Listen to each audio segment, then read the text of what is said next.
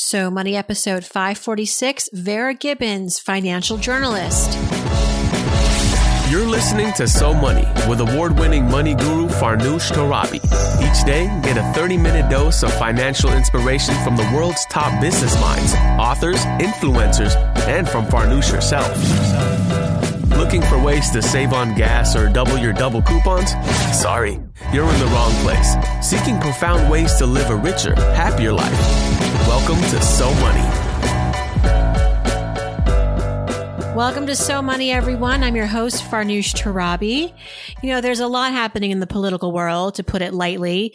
It is hard to keep up. I have a hard time, just consuming the morning news. It's especially hard, though, to know what's happening outside of the political realm. What are some of the other things going on in society, from health to sports to business? Our guest today is financial journalist Vera Gibbons, who's trying to solve that problem with her new daily newsletter, nonpoliticalnews.com. It highlights the day's news and shares stats and facts that are being overlooked by the mainstream media, given the heavy political news coverage today. It prides itself on not having bias or opinions, just delivering the news. A little bit more about Vera. She and I have known each other for over a decade. She was the former financial contributor with CBS's The Early Show and has also worked as a correspondent for CNBC's High Net Worth, and she still appears regularly on national news networks. With Vera, we talk about how, with a full-time job, she started this side gig, nonpoliticalnews.com, and how it's really taken off. She takes us behind the scenes. Her success with New York real estate, starting with a little tiny studio that she bought from none other than Walter Cronkite, and the future of social media. I wanted to know about this. Here's Vera Gibbons. Vera Gibbons, my friend, welcome to So Money. Why is it taking me so long to drag you on this show? Oh, thank you so much for having me. Well, you've been so busy. Busy. I'm delighted to be here. Oh, thank you. So have you, though. We've known each other for years. Vera, as I just mentioned in our introduction, you are a veteran financial journalist. You've been on every TV show. You've been a contributor to CBS, MSNBC, CNBC. The list goes on. You've been there, done that. And now you have turned even more entrepreneurial with a site called nonpoliticalnews.com, which I don't know anything about. So tell me all about it. Ta-da! Yeah, so I just started it very casually over the course of this summer as a blog, a daily blog that goes out at 7 a.m. And what I do is I curate all the different news stories. So I scan through literally thousands of sources to try to find what looks most relevant and timely and interesting in the non-political world in a bunch of different categories. So I've got fitness and diet, I've got fashion and beauty, I've got personal finance, I've got consumer, and I've got health and wellness. So I am watching the headlines literally 24/7 to see what looks fun and relevant in the non-political world. As you very well know, we are being bombarded with the political news 24/7. So my starting this was basically enough already with the politics. I'm sick of hearing about the politics. I'm sick of the fighting as it pertains to politics. I'm tired of not being able to get on the air because of politics. Here is something fun and interesting. It's important to keep on track, right? You have to know what's going on in the political world. Like I refuse sometimes to go on Twitter and see what the latest, because it is nerve-wracking. But at the same time, I feel like I have a responsibility to know what's happening with our government.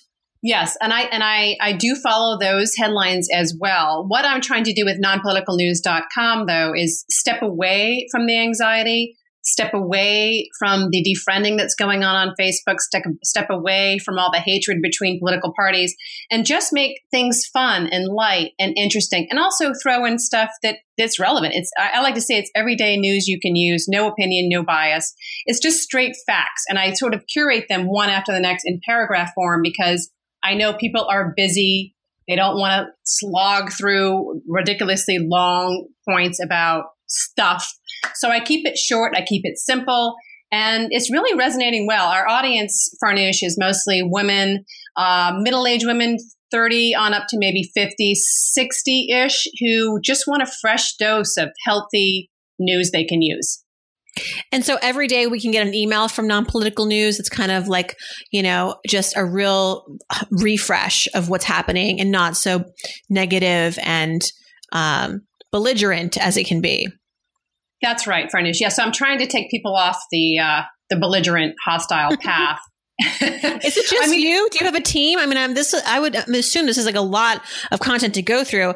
That's my first question. Second question is, what are the trusted sources that you use? Now we're in this world of quote unquote fake news. So how do you pick your sources, your news sources? Well, to answer your first question about doing it alone, I have been doing it alone for some time now, and I do have a full-time job elsewhere. So I've been doing this on and off over the course of the day, very late at night and into the wee hours of the morning. I'm not breaking news on non-political news. I'm just regurgitating news that might have been missed due to the heavy political coverage. I have recently teamed up with Felicia Taylor, who is a veteran TV journalist of many, many years. I think she was in the business for something like 25 years. She's teamed up with me from a business standpoint because she has some of those relationships that we need to grow the company further. So I'm not going to continue to be doing the heavy lifting on a daily basis. I mean, we're looking for partnerships. We're hoping to get more subscribers to the site. We already have a lot of people who have subscribed to non-political news, and our open rate is very high and our click rate is very high. So it's been fun. It's definitely been a journey. I love being a journalist. I love seeing what's trending, what's hot, what's relevant in all the different categories. It's been fun for me. This is really exciting. It's really nice to see how you've reinvented your career in some ways. Did you think this was going to be something that you would be tackling? That's funny you say that, Farnoosh, because you and I know that this business, this world of journalism is constantly changing. I mean, when I started out many years ago, I was a fact checker. These kids wouldn't even know what a fact checker is nowadays. I was too. You were too. Yes. Which is one of the most important jobs, I think, frankly, in the news industry. And I know as budgets have been getting slashed, those are usually the first jobs to go. Yes. Those are the first jobs to go. And you mentioned the point about all the fake news being out there and all the different sources. I mean, I'm using sources that are tried, trusted, true. I'm scanning the major newspapers. I'm scanning the tried and true and trustworthy websites that are out there. But it is difficult to sort of separate the good from the bad, given the fact that there is just so much stuff out there. Generally speaking, I try to do a mixture of 2 or 3 stories that are trending, that are hot, that are relevant, that everybody's talking about. And then I try to throw in a little whimsical stat or fact or fun. I like to keep it light and airy and easy to read. Tell me, what's happening in the world outside of politics? Because I don't really know either. I know what's happening in the financial world, obviously. I unfortunately know what's happening in the political world. Give me something good to chew on. Give you some. Cadbury is coming out with a new Oreo cookie flavored egg for Easter. How about that? I'm pregnant, right? This is like music to my ears. How good does that sound? And Ben and Jerry's Oreo plus Cadbury? Oh no. So Cadbury has a new flavor. And it's funny because this particular blurb got an awful lot of attention. Cadbury's new Oreo flavored egg. That got a lot of attention, as did Ben & Jerry's new bourbon flavored ice cream, which is going to be hitting the shelves in the not too distant future. So I do cover some of the fun consumer trends and consumer foods and different sales that are happening and Target's various collaboration with different outfits. So I mean, I run the gamut. I as I say, I throw in the fun Cadbury egg type stories, but I also do the personal finance and the consumer stuff, consumer scams. I do recalls. I do emergency fund or the lack of funding that I highlight it all, basically. Give me your take on the content industry. On the one hand, I would say it's low barrier to entry. If you're someone listening, let's say listening to your story and thinking, I have a great idea for a news site, or I have a great idea for a consumer or content site. On the one hand, I would think low barrier to entry because the cost to starting a website very low. And as long as you have an ability to work hard, you have a sharp sense of what you want to do with it, it could be successful. But on the other hand, there's so much content, right? How do you cut through all the noise? How do you monetize? So take me behind the scenes a little bit, because a lot of our listeners are very entrepreneurial and a lot of us work full-time jobs like you do. So I'm curious how you're also doing this on the side, but talk about kind of your early stage journey into doing this and what it all entailed. Well, I think first of all, if you are interested in starting your own company or your own venture, you have to test the waters and see if there is a market for this type of thing. I tested the waters, as many people do, on social media. I was doing these kinds of updates very casually over the course of the summer on Facebook. I was doing it just as a hobby, and I got an awful lot of likes, an awful lot of attention. A lot of people told me then, you should do this full time. You should start a company. You should do that. And I thought, well, I could. It's a lot of work. So once I actually committed to actually doing it, then I did see it is quite a bit of work. I mean, I'm working on this a lot to make it relevant, to make it fun, to make it timely.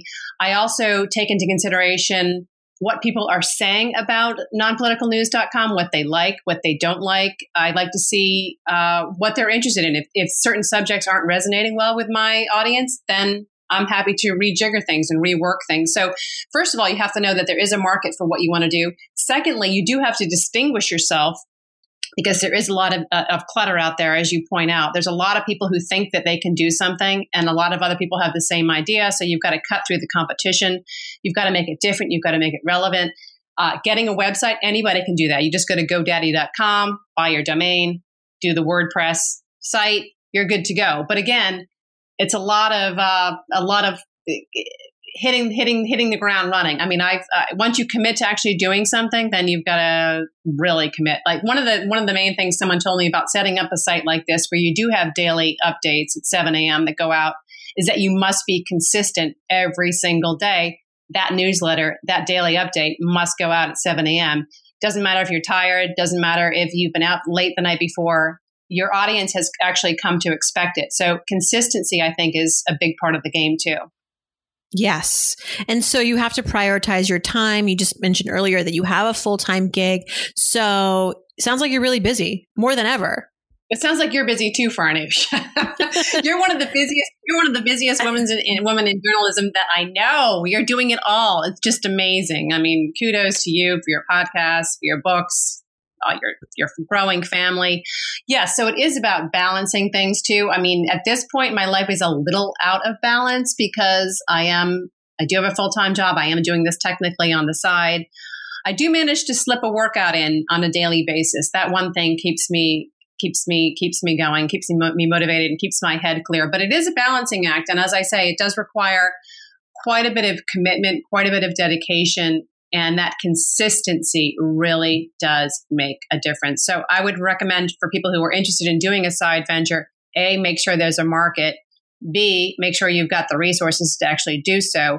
And be consistent, be diligent, be hardworking. And another component that people don't really talk about is the legal side of things. I've been dealing with attorneys to make sure what I'm doing is actually legal in terms of copyright issues and licensing agreements. So I'm dipping my toe into unknown waters on the legal side of things. And that's a little bit out of my area of expertise. I don't know too much about. I'm learning as I go along. And of course, lawyers are expensive, so you have to budget for that too. So let's transition now, since this is the first time you've been on So Money, which again, I can't believe I've been so stupid and I haven't invited you on earlier. You've been hard to track down. I'm so happy to be on So Money. This is awesome. This is so much fun. It's a new day on So Money because Vera's here.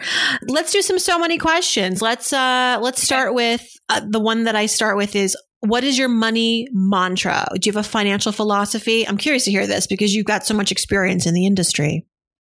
My money mantra has always been to live beneath your means. That's a surefire way to actually be successful, to have some money in the bank, to fund those retirement accounts. Just live below your means. I mean, I think a lot of people have gotten a little crazy in terms of I see, I want, I need, I buy. Obviously, it's become very easy to make those purchases online. Haphazardly, impulse purchases are a problem. But I live lean and mean. I really do. And I've been living this way ever since I was back in my 20s when I had my first job. I was, stockpiling money, contributing to the 401k, definitely living below my means. And I continue to do so now. Yes, I have an occasional indulgence every now and then. I do like to get my massages, my facials, things of that nature. I am a woman after all. But I try to live lean and mean. Yes. And you started, you should say, in New York City, right? You were a journalist here. And if you can make it here, you can make it anywhere. Well, that's right. Living in New York City when I first got here was not nearly as expensive as it currently is. I was living with my brother's friend from college. She happened to have a spare room, and I was paying $1,000 a month. So those deals are virtually unheard of nowadays, which is why people are living further and further out away from New York City. But I had it pretty good. I was working very long hours. I wasn't making a whole lot of money, but I was loving New York City. I mean, this is the media capital of the world, and it's been an interesting ride. So back going through your 20s, maybe even further back, what is a lesson from your younger years, maybe even stemming to your childhood, that you think has really influenced your mindset around money today as an adult? What's like one good going down memory lane story? Well, I was raised very conservatively in terms of finances, in terms of keeping those wants under control. We grew up very nicely in Massachusetts, but there were never a whole lot of giveaways. I was babysitting from a very young age. I was earning money that way. I was taking on internships and earning a small stipend that way. So I feel like I grew up in an environment where it was kind of like, do what you want to do, but do not expect a handout. Their whole thing growing up was, you can do whatever you want and we will support you in doing whatever you want, but there's no free ride. Yeah, I can see my parents saying that too. Like, go ahead and do whatever you want, but you don't think we have any money for it. Yeah, there's no money. Exactly right. I mean, yeah, shoot for the stars, but yeah, there's no blank. Shoot for the stars and have those dreams.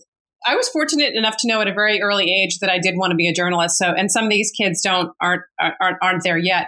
But yeah, I knew from a very early age I wanted to be a journalist, and I was, doing all the writing in college and I was placing out of the English classes and everything else. I mean, I was a dedicated, diehard journalist. And you still are, and you continue to be. That's right. Yeah. So tell me. But I do think in this world of journalism, you do need to reinvent yourself constantly because of what's going on in the digital world and all the different sources and the fake news and this. And it becomes increasingly difficult, I think, also for journalists to monetize your career. Yes, I agree. And it's a very demanding, very time-consuming job, which I think you reach a certain point. I have friends now who in our 20s, we were just excited to be in the newsroom. We didn't care what the paycheck was. We were so fortunate and grateful. Now we're, older, we have families, we have dependents, and that paycheck ain't cutting it.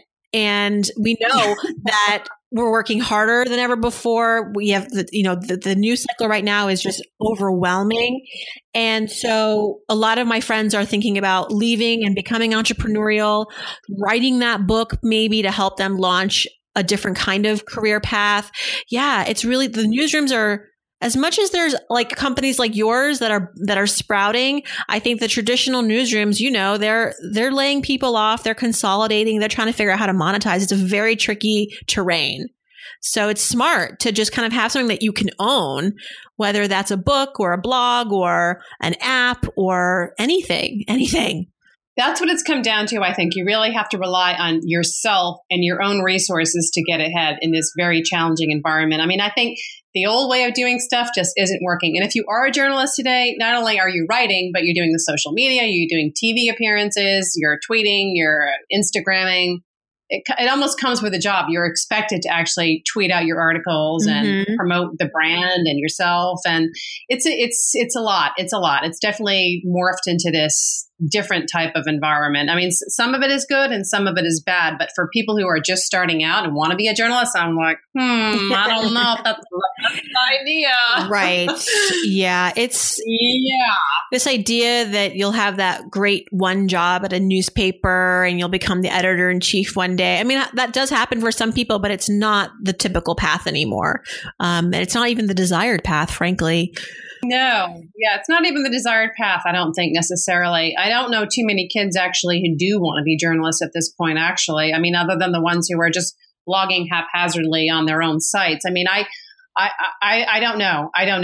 It's an interesting time to be in the news business. Talk about maybe a failure of yours. I always love talking to financial experts about their money failures, because sometimes we think, oh, they must be perfect, these people. But at the same time, we understand so much about the financial world because of what we've personally gone through, the ups and the downs. So talk about maybe one experience that really stands out as something that at the time was a big failure, but you've obviously learned so much from it. I haven't had a money failure per se necessarily, but I did have a career failure. I was leaving Inc. magazine. I'm dating myself. This was a while back, but I took a job actually away from journalism. I was like, I'm not doing this journalism thing anymore. I've had it. I'm tired of being a fact checker, and I was tired of sorting mail for the editors, which is essentially what I was doing back at Inc. magazine. So I took a job as a conference producer. And I was producing conferences for a trade organization. It wasn't for me. I was bogged down by logistics. We were having a lot of meetings with the team. I did not last very long at this job, shall I say. I went right back into journalism. That's when I moved back to New York City and took a job at Smart Money magazine as a researcher. I mean, I was like, ooh, this non-journalism stuff just isn't working for me at all. I mean, I literally was bogged down by logistics and too many meetings. Yes, I did get to go to Barcelona, Spain to put on one of my conferences. And yes, I did get to go to Barbados for another conference. But it was just walking around with a walkie-talkie at the conference, dealing with logistics and broken ACs and speakers that weren't showing up, just was not for me. Wow. That's not an unusual path for some journalists to take, especially now. I hear that some of my friends, for example, who've been producers in network television, because conferences actually make money for media companies. And so more and more companies and networks are looking to getting out there, hosting conferences, hosting events. It's a big revenue maker. And so they're plucking people from their newsrooms to take on these event planning jobs. And so a friend of mine just did that. So we'll see how she likes it.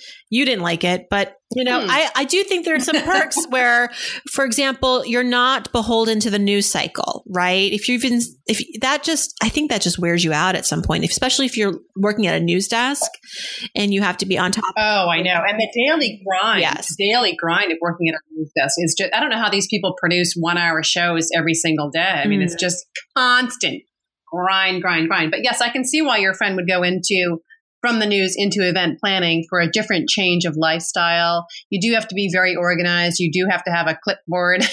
You got to be on top of your game, but in a different way altogether. I can imagine you get burnt out from the daily grind of daily news television, especially now, again, given the political bombardment that we are forced with. I mean, it's the news networks in general is 24/7 political coverage.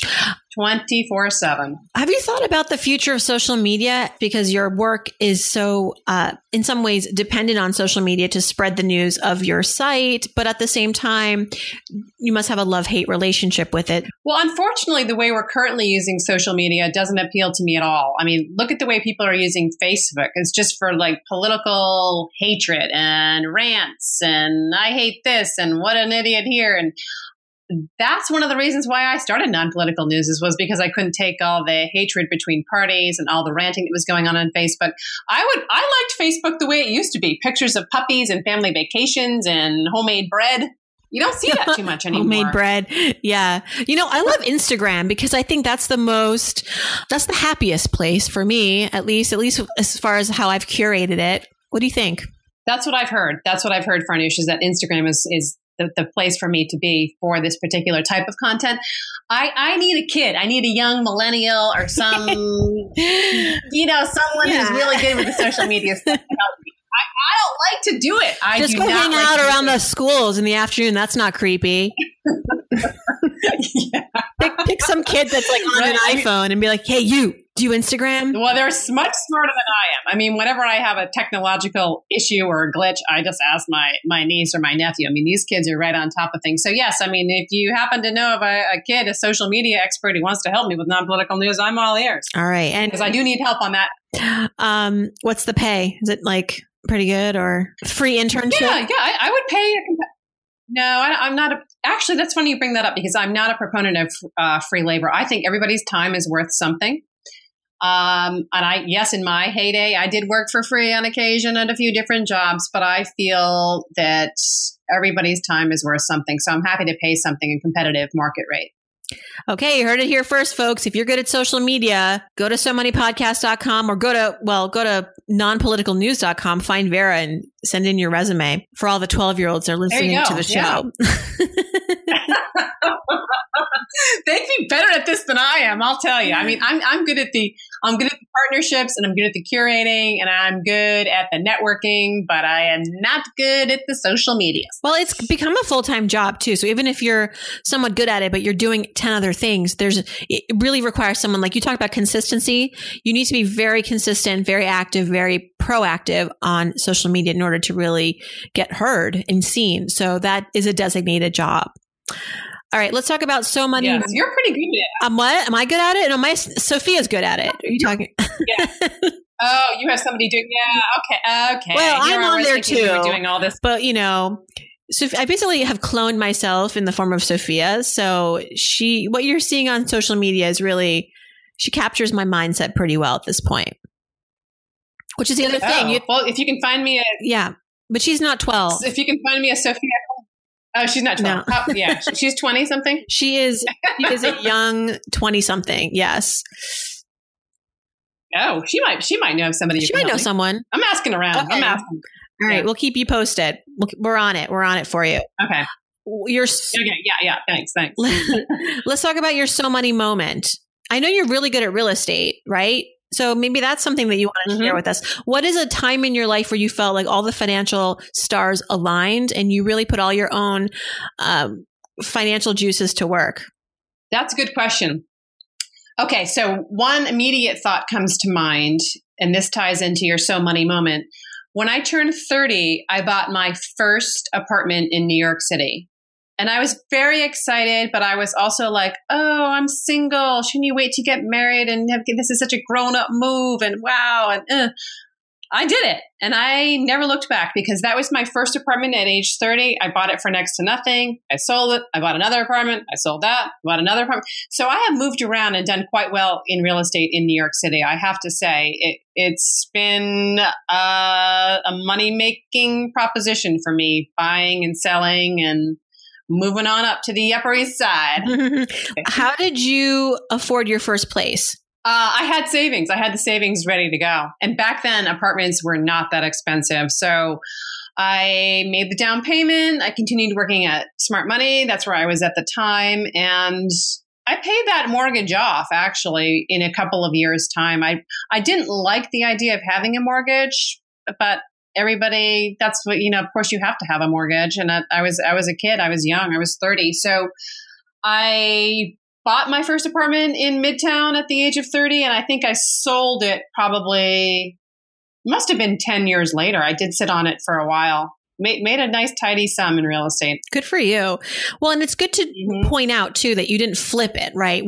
While New York real estate has always been relatively, I guess, more robust and more fruitful than, the rest of the country, like even during the recession, prices did kind of dip for some properties that were really inflated, but generally speaking, it wasn't abysmal. At the same time, though, the longer you hold on to property here, it's just, I've never heard someone say, I bought an apartment 10 years ago and now I have to sell it for a loss. Right. No, that's unheard of. Yeah. So I think you're sitting on your some retirement money potentially. If I know flipping is back in style now, and I did flip one small apartment a couple of years ago. I bought the maid's room from Walter Cronkite's estate, a little teeny tiny, I think it was 400 or 500 square feet, teeny tiny. Bought it for next to nothing, and I did flip that one. But I hung on to it for a year for capital gains reasons. But that was my flipping experience. I went in there, I put in some new crown molding, I ripped up the dirty carpet, I got rid of the cockroaches. And what a great story. Done. This is maybe there were some, as you were ripping out the, the walls, did you find any interesting artifacts? That's quite. It was pretty dirty. That's a really in there, cool story. I feel like that's such a creepy, cool New York story. Like this once was the home of Walter Cronkite's maid. So a couple years prior, I had actually bought the office of Walter Cronkite directly from him with one little contingency. I said, I will buy this apartment from you if you come to my Christmas party. And we shook on it and he shook it. No. That's my one big deal. That's a great Can you story. believe it? When he died, the maid's room came up as a potential sale. And I thought, wouldn't it be nice to also have that little maid's room? I didn't really buy it intending to flip it, but I had such a good offer and somebody else wanted it right away and done. What a good Made a guy. nice profit on that one. How was that Christmas party? Your friends must have been blown away. It was so much fun. Oh, we had Lester Holtz. We had. Why wasn't I Alex invited? Smith. Thanks for inviting me. Whatever. I didn't know you back then. This was before I knew you. Lester Holt was there? This was Nenny. Lester Holt was there. Yeah, I wanted him to play bass, but he didn't show up. So what did you have Walter Cronkite doing? Was he passing out hors d'oeuvres? So Walter Cronkite, he showed up late, and I was concerned because the party was maybe 1 hour underway. It was like he showed up at like 7. The party had started at 6. I thought, oh no, he's not going to show. He's not going to show. All of a sudden, I heard. He used to always hold the buzzer for like 30 seconds. I'm like, he's here. Yeah. He's here. So I was all excited. So he did show up. He was true to his word. I mean, that was one of my highlights in the world of journalism and buying his apartment and actually getting to know him a little bit when we were living in the same building because he was several floors up in a much larger apartment. So that was a fun New York story. You're a good negotiator, Vera. Yeah, it didn't take much. You just had to show up at the party. Well, let's talk about your biggest money habit, something that you do very routinely as a part of your financial health, keeping to your financial health. Well, I do pay myself first, as they say, and that's really the way to go. That's really the path to long-term success, I think. And I do max out the retirement account, something I've been doing for years. When I have been freelancing, I've done the SEP IRA. When I'm gainfully employed, I do the 401k. I get the match if I'm fortunate enough to be offered that match. So I do the standard stuff that all the financial experts, yourself, Jean Chatzky, myself, would recommend that everybody do. But a lot of us don't do them. We know what we're supposed to do, but we just don't do it. So that's my main thing is living below your means, paying yourself first, maxing out the retirement accounts, particularly if you are getting the company match. And then the occasional splurge every now and then. You gotta be happy. When you think about retirement for yourself, what do you envision? I envision having a second home. That's sort of on my to-do list at this point, probably in the desert in California. I do like in the Indian Wells area. I've been back and forth there because I like to bike and I like to hike and I'm a big outdoor exerciser. And it's beautiful out there and the values are, it's like $200 to $225 a square foot. So it's inexpensive, nice quality of life. And you have the heat. I mean, it's super hot, super, super hot, which I like. Yeah, it's good for the skin. I know it's not. I know. Well, that's the one thing I don't like about it is yeah, exactly. I mean, you got to go out with the SPF 50, a hat, a this, or that. Yeah. That's the one downside to the desert. You got to be careful. All right, Vera, let's do some So Money fill in the blanks. Do you know this? Do you know that I do this? Yeah, this is like my round robin.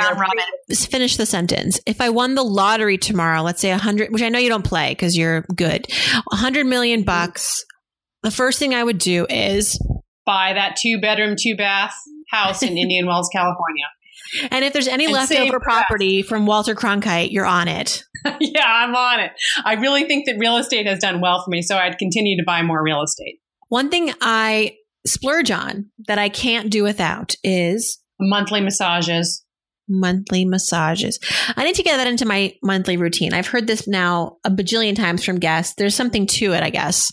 Massages work, huh? They do. I mean, I exercise a lot, so I feel like I feel like I need it, that it's a requirement of sorts, and you do feel really good afterwards. I should probably do it more often than once a month, but I feel like that would be a little too self-indulgent for me. Once a month is good. One thing that makes my life easier or better, one thing that you spend on that makes your life easier or better is? ClassPass. ClassPass. You know, I signed up for ClassPass and I gave up because I didn't like the options. Because I have a very favorite place that I go to work out at this bar place. It's called Physique 57, and they're not members. So I kind of felt I was betraying them. I was hopeful that they would be on there and they weren't. So for those of you who aren't sure what ClassPass is, it's basically you pay a monthly fee, which is what, like $120 or less than that, right? $125 now. They have messed with their pricing, but it's $125 now for a basic membership. And that gets you 11 workouts per cycle, and you can only do 3 at your favorite. But that's the least expensive of the options. If you want something fancier, the prices go up. Right. And it's good for people who are on the go a lot or you travel, because you can do ClassPass in a lot of different cities, even in New York too. If you're downtown, uptown, midtown, and you want to just quickly do a 45-minute workout, you can find some stuff in your vicinity. And it's great because now you don't have any excuse, right? Like you can just work out wherever you are. Exactly. You can work out in Boston. You can work out in Atlanta, Charlotte, New York City. You have the app, you book the class, you show up at the class, you have a good workout, you're good to go. And I think that the rates are reasonable, $125 for the 12 workouts. That works for me. But you're right. Some of the Physique 57 is not included on there. Orange Theory is not on there. I know Orange Theory is a hot new workout right now. Soul Cycle. Soul Cycle's not on there, but I think they've got, what's the other one? Not Peloton, but Flywheel, I think, is part of ClassPass. Yes. And I think there's a few other bar options too if you like the bar workout, which I love. Yes. Exhale is on there. They have a very good bar. Oh, yeah, they do. They do. Yeah. I'm not very good at that, so I go occasionally, but I prefer the strength training like at the PE club. All right. When I was growing up, the one thing I wish I had learned about money is how to make more. Yeah. Wouldn't we all like that? I mean, back then you're just kind of like, I think I'll be a teacher. I think you don't really know. Like, I mean, back then you're not thinking that necessarily. You're just thinking, a job. I remember back in the day when I was just looking at the Boston Globe and the advertisements, just trying to find a job, any job. Like, I'm like, I don't know, I can work in retail. You're not really focused on the end game necessarily when you're younger. Yes, I agree. And no one really tells you that you're in the driver's seat as far as how much you want to make. I always thought that you had to kind of wait till someone offered you some money, right? Like, you know, that you're not really in control of that other people set that standard for you, which, as we know now, is a very, very narrow way of thinking, especially if you are in the world of journalism. You don't want to lowball yourself, No, you don't want to lowball yourself. But when you're just starting out too, you don't necessarily have any value. You don't know what your value is. You don't bring any value to the table. You got to start somewhere. I guess I'm doing just fine now, so it all works out in the long run. But I guess my eye wasn't necessarily on the prize back then. It was just sort of like, just give me any job at all. Like, let me get some experience. Right. But it's important to negotiate even when you're just starting out because, especially women, the studies show that we leave so much money on the table when we don't just ask for more because you might get more. And then, of course, that extra will compound and it will help you get even more at the next job. And over your lifetime, that's hundreds of thousands of dollars that you could make just by speaking up at a very young age. The power of compounding interest. The power of boring compound interest, but it is a wonder of the world. Yep. And last but not least, I'm Vera Gibbons. I'm so money because I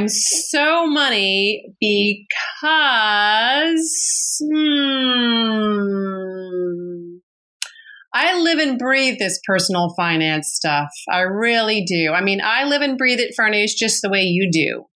I follow the trends. I follow my own advice. You walk the walk, you talk the talk. Yes. Exactly. So I fit into your world nicely. You do. You're just so lovely. Thank you so much, Vera, for coming on the show. Congratulations on nonpoliticalnews.com. And we'll be, mentioning your opening for the Twitter intern on our websites. Awesome. So applicants can come your way. Maybe you'll get some referrals. I only take a 10% agent fee. So that's good. But seriously, thank you for coming on the show. It's been really nice to catch up and wishing you a great, great year. Oh, thank you so much, Farnoosh, and best of luck with the new little bundle. That's a wrap. If you'd like to learn more about Vera, her site again is nonpoliticalnews.com. You can sign up for the daily newsletter or follow her on Twitter at Vera Gibbons. Thanks so much for tuning in, everyone. And I hope your day is so money.